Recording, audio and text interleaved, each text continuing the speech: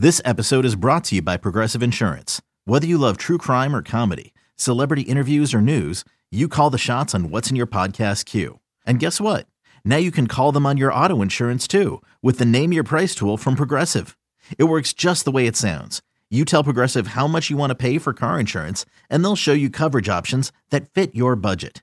Get your quote today at Progressive.com to join the over 28 million drivers who trust Progressive. Progressive Casualty Insurance Company and Affiliates. Price and coverage match limited by state law. You could spend the weekend doing the same old whatever, or you could conquer the weekend in the all-new Hyundai Santa Fe.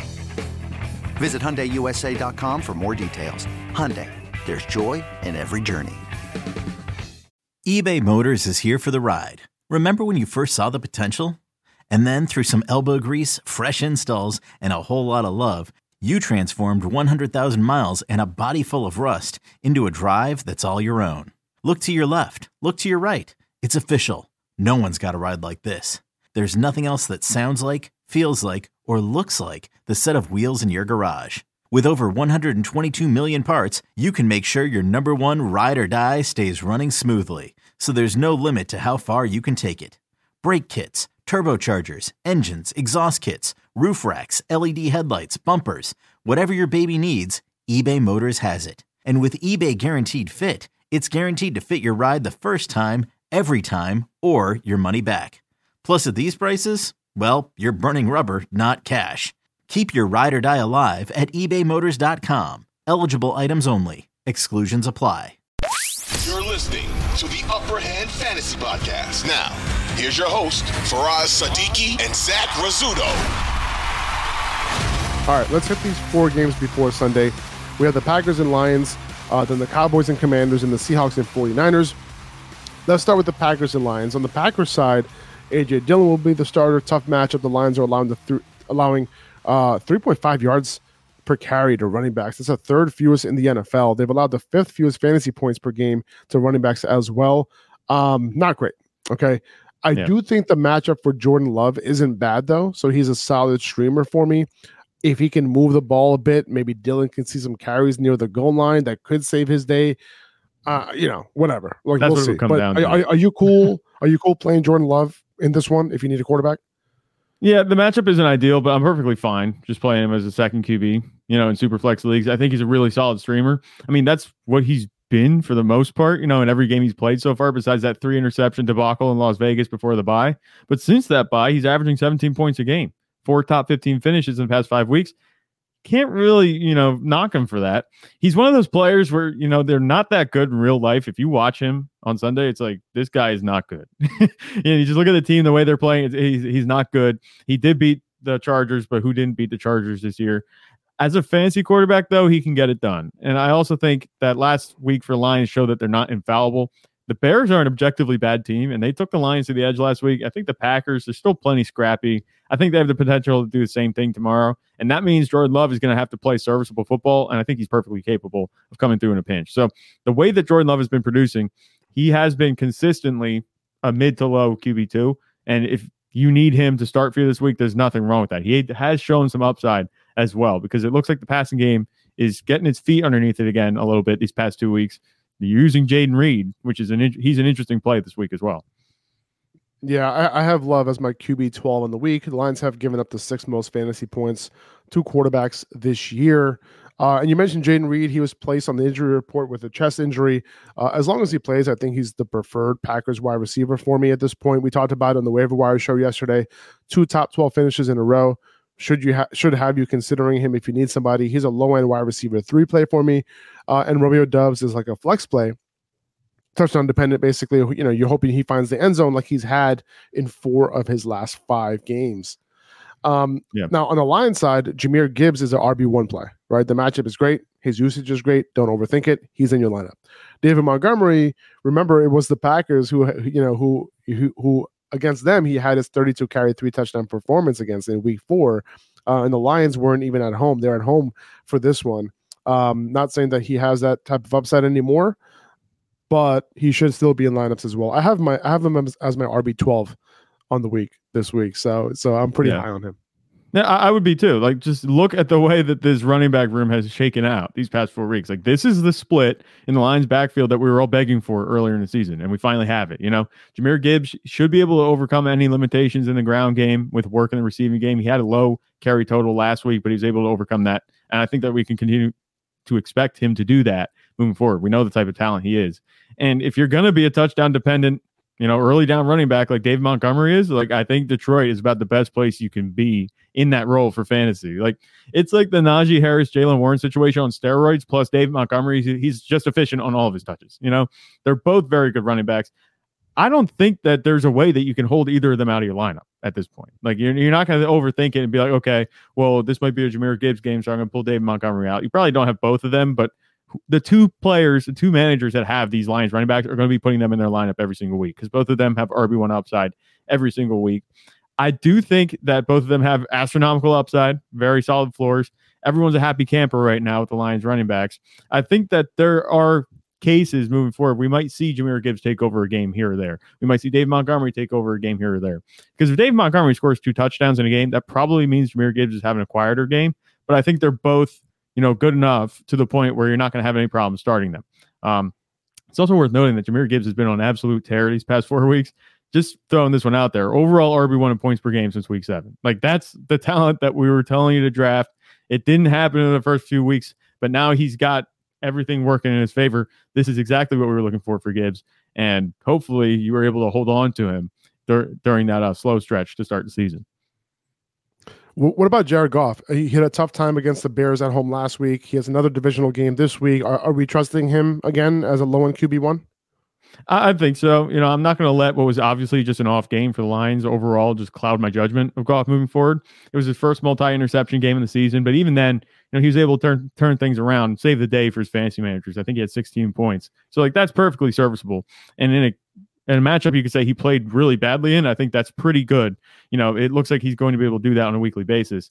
He's one of the most consistent producers at the position this year. I think that type of production is what you drafted him for. Jared Goff, you weren't really chasing this huge ceiling, but you were chasing that consistent, solid floor with a little bit of upside.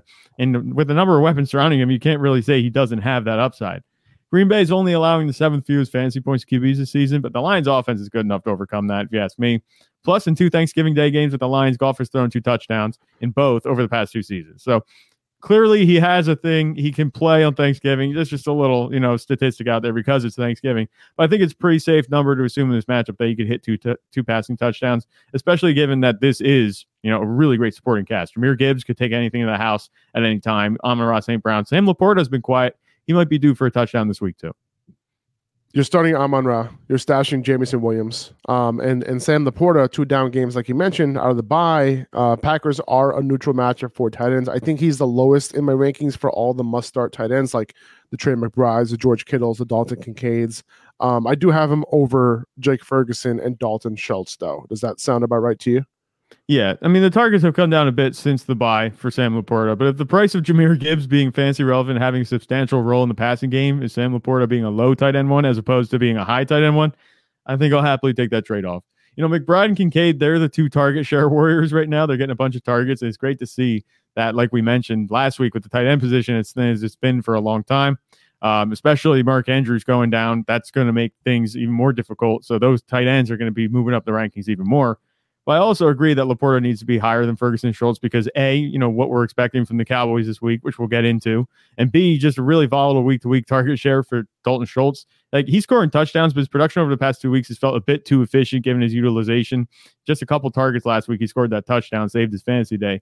Laporta is still being consistently utilized, even if the production hasn't followed these past 2 weeks. And I'd rather bet on production for Sam Laporta catching up to the utilization that he's getting than overproduction, like on Dalton Schultz's part, to continue unlimited work.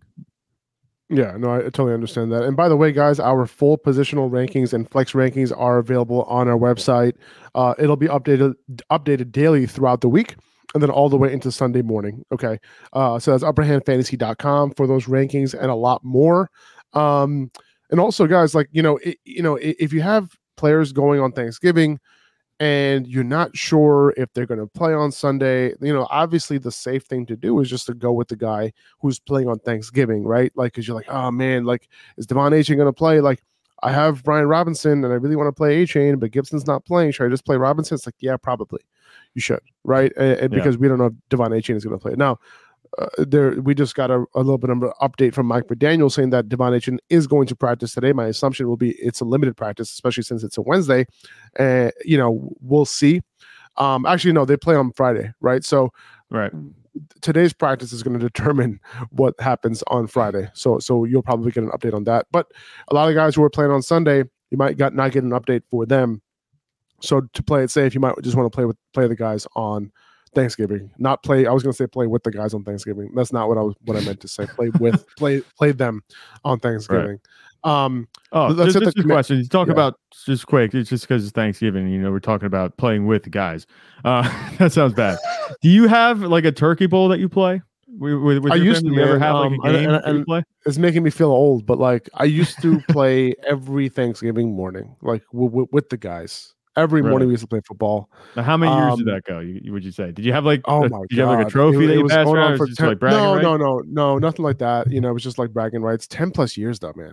Like it's been crazy. A long time. Yeah, I haven't had that in a little while. I mean, since like COVID. Like I was much younger. I was probably 15, 16. The last time that we played that, but COVID happened and it's like we stopped doing it. It's like we need to get that going again. Turkey bowl definitely has to happen. But I was just curious because like. That's another thing I forgot because like that's how you wake up in the morning, you play in the turkey bowl, and that like transports you to watching football. You miss all of the setup before that, all that stuff. And I'm sure because you're setting stuff up, you're planning, you're hosting. It's much different, much more difficult to have any type of turkey. Yeah, well, also it's like I don't live near my childhood friends anymore, right? Like I live in New Jersey now. When I lived in New York, in Queens, like all of us used to just walk to the park. Like we would, that's like fair. There'll be like 20 of us. 25 of us walking, especially for Thanksgiving. We would play almost every weekend sometimes during football season. Like we'll play on Sunday morning also. Yeah. So we're playing tackle football, like with no pads, nothing. Like it was intense, dude. People getting hurt all the time, but we didn't care, man. It was so much fun. I would play have to put out injury reports in between weeks for us. Yeah, pretty much, man. Pretty much. Some people got hilarious. Like really hurt. And we probably got concussions, all that. Like who knows? Like, but we used to play and on Thanksgiving, that's when everybody came out, right? And then we would probably have to go to a different field, maybe drive over to a different field because we needed a bigger field, right? Right. But yeah, like every single year, like I don't know, from the ages of maybe we were like 14 up until like mid college, maybe like we were probably like 20, 21, 22, maybe when when we kind of stopped, But like like in Queens, we would just walk to the park, we would go to Cunningham Park in Queens, or we would go to I'm testing your knowledge Flushing Meadows lore. Flushing Meadows Park. Oh man, it was the best. It was the best, man. It's crazy. But thanks for bringing that up because really, really good memories. We, I used to love playing football on Sundays. Love playing football on Thanksgiving. It was the absolute best, man. But not anymore. Now I'm a responsible dad, an adult, and husband and caretaker. That's what I do now. So it's a completely different life. Much cooler job, I'm sure. No, not really, not at all. It was so much more. It was so much more fun to play football on Sundays. All right, let's hit this Commanders-Cowboys game. Cowboys are 11-point favorites in this one at home. The matchup on paper absolutely ridiculous for Dak Prescott and CeeDee Lamb. I have Dak as my QB1 on the week. I have CeeDee Lamb as my wide receiver 1 on the week. You can also play Brandon Cooks if you want as well. We don't see any reason why the Cowboys would take their foot off the gas. They've had their opportunities to do that in the past, and they haven't. Okay, Washington is one of the worst teams against wide receivers. Cooks can take advantage after the report we saw a couple games ago. I have him as a low-end wide receiver 3, but just overall, like this passing attack can absolutely go apeshit in this week. Yeah. It feels almost too good to be true, doesn't it? Like every time I look at this, I'm like, this is too perfect a matchup. I think we're like setting them up with this huge alley-oop and we're expecting them to slam dunk this thing. Like they have to. How does the hottest fantasy quarterback and the hottest fantasy wide receiver walk into a matchup like this against the Commanders on Thanksgiving? It's at home. Like Dallas has straight up dominated their opponents over the past 4 weeks at home. They've played 2 games. Dak has scored 39 plus fantasy, not Dak. Scored 29 plus fantasy points in 2 home games. the past 2 times they played at home. CeeDee Lamb has 39 plus fantasy points in each of their past 2 home games. Like, the Commanders are allowing the 3rd most fantasy points, like you mentioned, receivers, the most points to quarterbacks. The Thanksgiving puns, they're all very strongly warranted in this one. If Dak Prescott isn't carving up the Commanders with CeeDee Lamb before he carves up his Thanksgiving turkey after the game, like, there's going to be a riot. If Tommy DeVito can throw 3 touchdowns against the Commanders on the road, then Dak Prescott better have 6 touchdowns this week.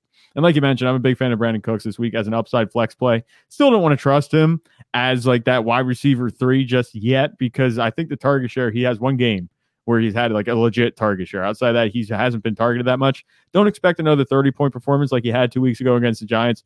But all it's going to take is a touchdown against Commanders for him to make good on you putting him in your lineup. Like I said, that's why I like him as a flex. So he obviously has a bunch of upside, but if CeeDee Lamb and Dak Prescott aren't scoring a ton of points while I'm sitting there eating my dinner, like, I'm going to be pissed, double pissed, because I'm also a Cowboys fan. There you go. And the matchup for Jake Ferguson isn't necessarily amazing, but his route participation has been above 80% in 4 of his last 5 weeks. He's had a tight end 1 finish in 3 of his last 4 games.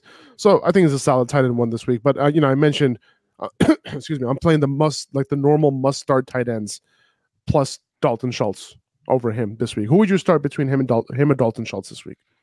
I would probably go with Dalton Schultz. And when I kind of alluded to it earlier, like Jake Ferguson, I want to say he's going to do well, but assuming CeeDee Lamb is cooking, and Dak Prescott's throwing it well, I don't think not Dalton Schultz, Jake Ferguson is going to be one of those guys where it's just like being dialed into. Like Brandon Cooks, we saw that happen the last time. I think there's a better chance that Brandon Cooks out targets Jake Ferguson right now than there is the other way around. So for me, I think it makes sense to have Dalton Schultz over him this week. Yeah. Tony Pollard finally caught a touchdown. No, well, he scored a touchdown last week. Finally. Yeah.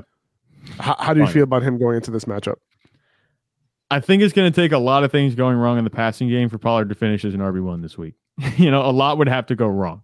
Like we saw him come through last week in a matchup that was clearly geared towards him in the Panthers. They were pretty stingy on the back end, but they're soft in run defense, and Tony Pollard was able to come through. But as we've seen since Dallas has come out of the bye, and you mentioned this earlier, why take your foot off the gas?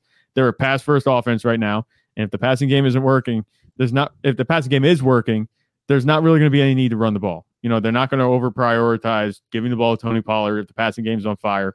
There's no winning situation for Pollard in this one in terms of the game script unless it's competitive throughout. And if Dallas goes up early, he's going to be standing on the sideline in the 4th quarter. There's touchdown upside here, but like you mentioned, the Cowboys are 11-point favorites. It would take a Titanic meltdown on the Cowboys' part for Pollard to be the center of the offense. That would mean that the game's close, and that wouldn't be good news overall. His workload has been that of a running back complementary to a passing game that's on fire. He hasn't had more than 15 carries since week 3. He's a mid RB2 in my book, maybe a low RB2 at this point, just based on the utilization. Last week was his first real, solid game in the past 4 or 5 weeks. So I'm not trusting him too much. The way that the Cowboys offense is geared right now, it's pass-first offense. Tony Pollard isn't going to be the center of attention. Yeah, I have him as my RB18 on the week, so solid RB2 for me. It's worth noting that Rico Dowdle hasn't practiced this week with an ankle injury. It's possible that he doesn't play in this one, but we'll see. He's probably going to have a questionable tag going into the game, but we'll see what happens there. On the Commander side, we talked about Brian Robinson already, but Terry McLaurin, don't love him this week. They're probably going to be passing a lot, but if they get into a negative game script, that pass rush is going to go apeshit, against Washington. A team that gets sacked a ton. I have downgraded McLaurin to a wide receiver 3, and I kind of want to stay away from both Curtis Samuel and Jahan Dotson this week. What are you thinking for Sam Howell, though? I'm interested because he's going to be dropping back a lot, and he's probably going to be pass first, and he's had a solid fantasy floor. He's the current QB3 right now in terms of total points. Obviously, he's played all 11 games, so it's kind of a little misleading. But the same thing goes for his points per game. He's doing fine, 19 points per game. Like, where are you standing with Sam Howell in this one? Like, I'm sure there's a world where he doesn't come through if the Cowboys can dominate them. But there's also it'll be a negative game script. He'll be throwing the ball a lot. Like, is there something to be had with the potential volume here? Do you think? Yeah, there can be. I'm just worried that he's going to be on his ass all the entire game. That's my only worry here. Otherwise, I think he can get it done. Now, I have him as a QB2 this week, like a solid QB2. So I have him pretty down in the ranks this week personally. Right. So I don't have a whole lot of confidence in him just because this Dallas defense is that good. His weapons also have tough matchups. So I'm a little bit worried about Howell in this one. So me personally, I think I'm looking for another option. All right. That makes sense because I have him in our league, so I'm probably going to end up starting him just out of necessity. But thank you. I appreciate the advice. yeah, and the vote of confidence. Yes. 49ers and Seahawks. We mentioned that Geno might not play, and how that can affect these wide receivers. We want Geno to play so that this game has a chance of being competitive. But obviously, on the other side, CMC is in. Brandon Ayuk is in as a solid wide receiver too. Not the best matchup in the world for him, but he should be in your lineup. The Seahawks have done pretty well against wide receivers lately. Deebo Samuel, I have him as my wide receiver 28 on the week, kind of low. But just remember that, first of all, every wide receiver is playing this week, right? There's no teams on bye. So that changes the ranking significantly, but only 4 targets in the last 2 weeks. Yes, he can get some usage in the red zone and the run game and all that. You're kind of depending on that though. 3 catches and 1 carry, 4 catches and 3 carries over the last 2 weeks. Not the best usage in the world for him. No, I don't think that there would be any type of discussion about having him ranked any higher, let alone this high. If this wasn't Deebo Samuel we were talking about, the talent's there. Don't get it wrong. The offense is very good, but it's clear at this point that Purdy has 2 preferred targets over Deebo, in the pecking order, and Brandon Ayuk and George Kittle. And you can even lump Christian McCaffrey in there because all 3 of them have a higher target share than Deebo's 18% target share of the season. I don't think that's enough, just saying, okay, well, Deebo Samuel is this great talent. He is, but I don't think you can hang your hat on that at this point with the quiet games that he's had, and then also just like you mentioned, utilization not being there. You look at CMC, he has 19% target share in the season. Kittle's at 21%. Ayuk's at 27%. I don't think this feels low for him at all based on what we've seen. So if you take out the context of this is Deebo Samuel, you look at the numbers, just get rid of any bias that you might have because of the name value. And this is a receiver that probably would be a lot lower. Yeah, no, 100%. The reason why he's not is because Kyle Shanahan likes to use him on end arounds and runs near the goal line. That's pretty much why I have him this high. What about Brock Purdy? Is he a solid QB1 for you this week? Would you rather start him or would you rather start Jared Goff? I'm going to go with Purdy here. And the thing is, these are 2 very, very similar fantasy quarterbacks. Their ceilings aren't monumental, but they're both getting it done every week at a high level. Purdy's on a hot streak, whereas Goff, he's hit some bumps in the road recently. He's overcome them, but I still trust Purdy more in this matchup against the Seahawks. In 2 games against the Seahawks in his career, including the playoffs, Purdy's averaging 25 points per game. I think that this is another game where the 49ers just dominate throughout. The way that Purdy's been playing, 6 touchdowns, no picks these past 2 games, 3 touchdowns in each of them. He's back on it after a rough stretch, after going 5-0. Of course, the last time they beat the Cowboys in 3 straight losses. He didn't look very good. He's back to doing his thing. He's getting the ball to his playmakers, Brandon Ayuk, George Kittle, like you mentioned. Everything's firing on all cylinders. I like the matchup more. I think that there's a higher ceiling to be had, especially if Geno Smith plays. I think the Seahawks have a better chance of keeping things competitive with the 49ers than the Packers have with the Lions. Because if the Lions go up, they're not going to have to rely on Jared Goff to throw the ball. They're not going to have to push the ball downfield. And the Lions are built to use their running backs more, just in general, where that might not necessarily be passes coming from Jared Goff. It might be Jared Goff handing it to the running backs. They're doing their work in the ground game. He doesn't get points for that. Purdy is going to be throwing the ball. He's been super efficient. I like Purdy this week over Goff. Let's hit this Jets-Dolphins matchup. On the Jets side, you're playing Breece Hall. We have Tim Boyle as the Jets quarterback. We have no idea what to expect here, but we do hope that he just targets the crap out of Garrett Wilson and Breece Hall. That's his only job, okay? Yep. As far as we're concerned, that's his only job.